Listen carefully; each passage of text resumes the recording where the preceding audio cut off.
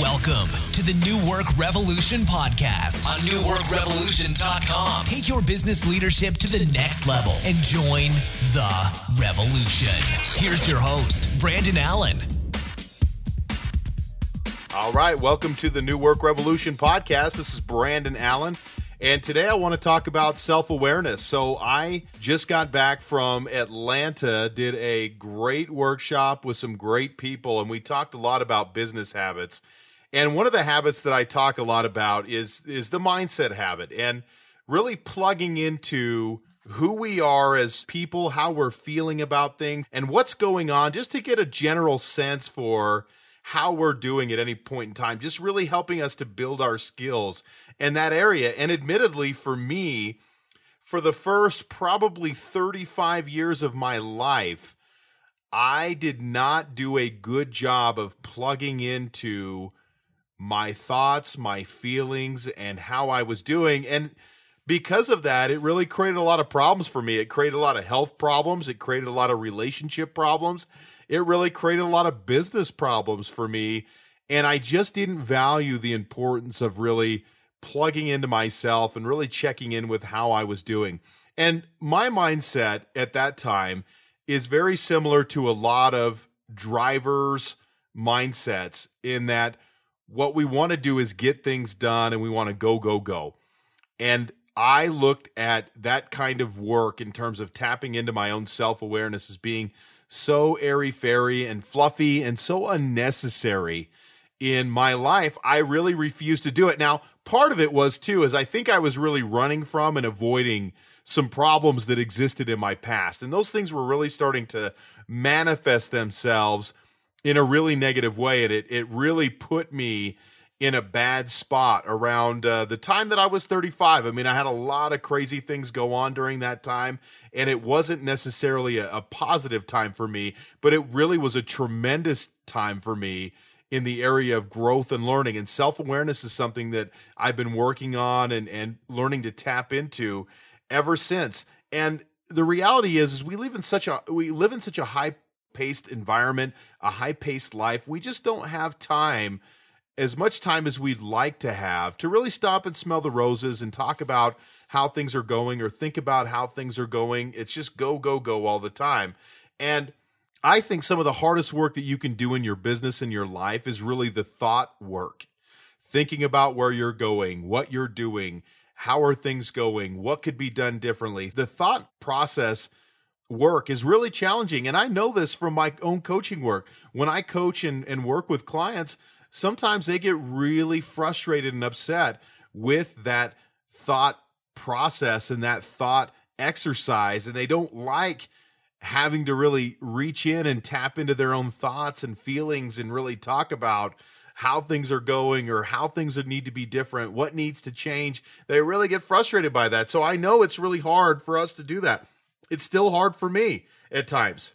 So the byproduct of not plugging into ourselves, though, and maybe you can relate to some of this, is we start to create a world of chaos in our lives because we're not paying attention to what's going on. We lack, and this is caused by a lack of good boundaries. We don't know how to say no to things, or we have what they call FOMO these days, right? Everything's a text acronym, but fear of missing out, right? I don't want to miss out on anything, so I feel like I've got to say yes to everything. You know, it causes a lot of people not to be engaged long-term in any type of activity or thought process. And so that really creates a huge problem for people in not really being able to stay engaged with anything long term. So they have a lot of short-term projects that they get started and they never finish. And so that really becomes a problem.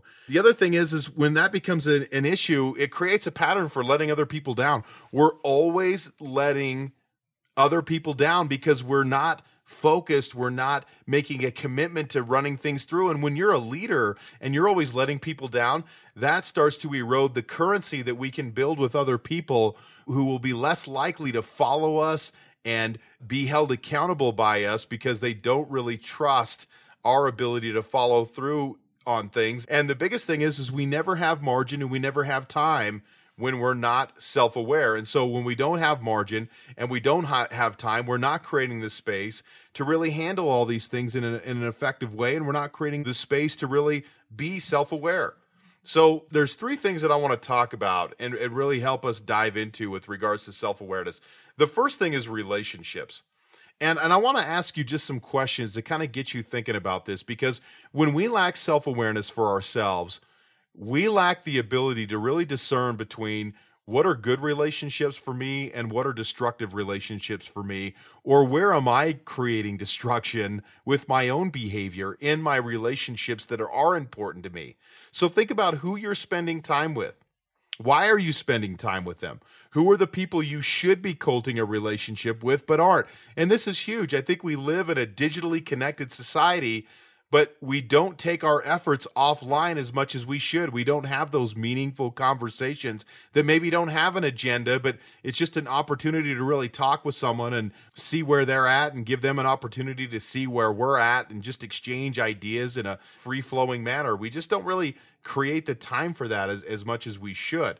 And, how do you think about those around you? I mean, what do you think about people that are working in your business, your wife, your kids? What are the narratives and the stories that you have coming up? And this is important because I think a lot of times we create conclusions about people that can be negative. And when I do a workshop, inevitably what happens all the time is we start talking about people. And the people specifically that work in a business for an owner or a manager or some other high-level leader. And what ends up happening is we start talking about all the negative things that this employee is doing. But the problem is if I have a negative listening or a negative thought process about a person that's a recurring pattern, there's no way I can think of that person as powerful. There's no way I can think of that person as a contributor. There's no way I'm going to want to invest time in that person because my attitude is so negative about them.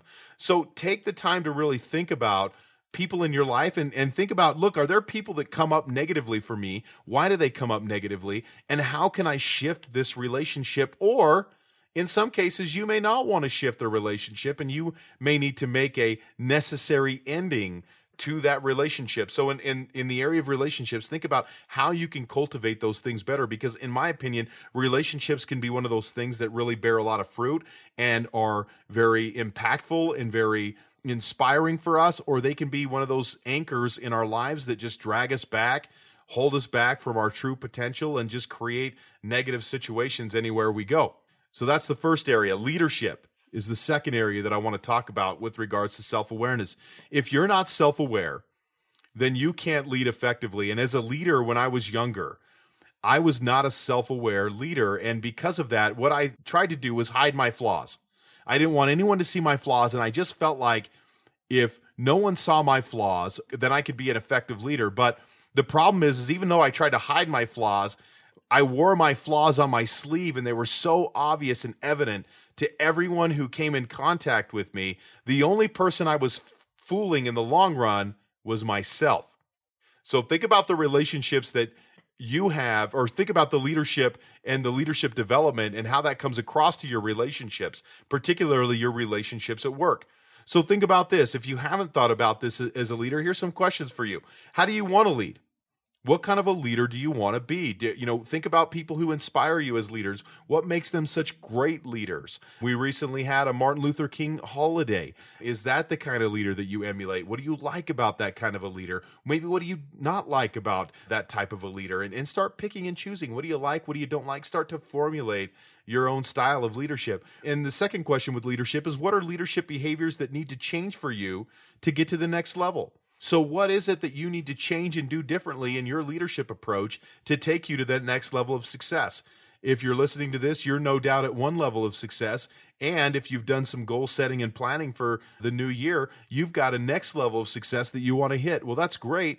Now, what is that? With new levels of success, a lot of times comes new behavior. So what is that new behavior for you? What are you adding? What are you taking away from your leadership portfolio or your arsenal to help you be more successful this year than you were last year? Now, the last piece is health. And the health piece is so important. And this is self-awareness. Where this comes is how do we feel on a regular basis? How are we doing? This is about just checking in with yourself and just understanding physically, how are you doing? Are you tired? Are you stressed out? Are you unfocused? What's going on for you physically in your physical realm or your mental realm that's holding you back. And I think a lot of times we have a hard time really engaging in things because we're stressed out, we're overcommitted. This kind of comes back to the things I was talking about at the beginning of the podcast, where we don't have time, we don't have margin, therefore we're stressed out, we're not focused. And start thinking about what are some things that you can put in place to really help with your personal and mental, your physical and mental health. What is that going to look like for you? Is it working out more consistently? I mean, listen, we hear this over and over again. And I would admittedly tell you that I'm someone who can be very inconsistent in this area. But I do notice that when I'm working out and I'm doing it consistently, I feel 100 times better. I sleep better. I eat better. I think better. I get up earlier. All these things happen to me when I really plug into my physical health, and my physical health really helps me with my mental health, really helps keep me in the right frame of mind to keep me from being too stressed out, from being overly exhausted or tired. And part of this too is creating margin for yourself. How can you create time off? How can you be smart about time off? I mean, I really had to battle this over the years because I just feel like I can do this, but I'll lead and facilitate a workshop all weekend, and then I'll roll into Monday and as if it's business as usual. And now I've had to start really saying, look, if I facilitate a workshop all weekend in a time where I'm resting and rejuvenating, I need to find some other rest and rejuvenate time to replace that time to stay fresh and focused for my business. If I don't do it, I have a hard time with that. So think about how you feel. I think tapping into our feelings about how we're doing mentally, how we're doing physically is so important. And it really will help us eat better, sleep better, work out more, be more consistent in all these areas.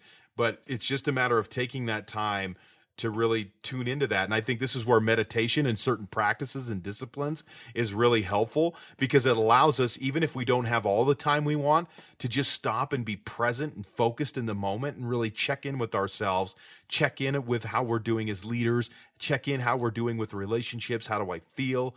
How's my health doing at any point in time? So look for ways that you can really tap into your self-awareness more. If you don't have a morning routine, like a power hour where you're focusing on mind, body, and spirit, if you don't have a group of people that you can connect with and really talk about how you're doing in an open and candid way, and in a mastermind or an accountability group, really look for areas where you can do that. I think that's so important to really help you get to that next level. I mean, that's one of the things that I do in coaching for clients. So if that's you, if you're looking for some additional help, make sure you find someone or something to really help you get to that next level. Because I promise you, if you're more self-aware, you're going to be more productive and happier as a result of that. So, hey, I want to thank everyone for listening to this week's installment of the New Work Revolution podcast. Hey, do me a favor. If you enjoy the show, please rate it on iTunes. If you found this helpful and you know someone else that this message would be a good message for, hey, share it with them via email, share it on your social media platforms. Any help that you can do to promote the show, I'm always appreciative of. If you have questions about the show or questions for me, please go to newworkrevolution.com and hit me up on the contact form. Again, thanks for listening, and we'll talk to you next week. Thanks for listening to the New Work Revolution podcast on newworkrevolution.com. Until next time, take your business leadership to the next level and join the revolution.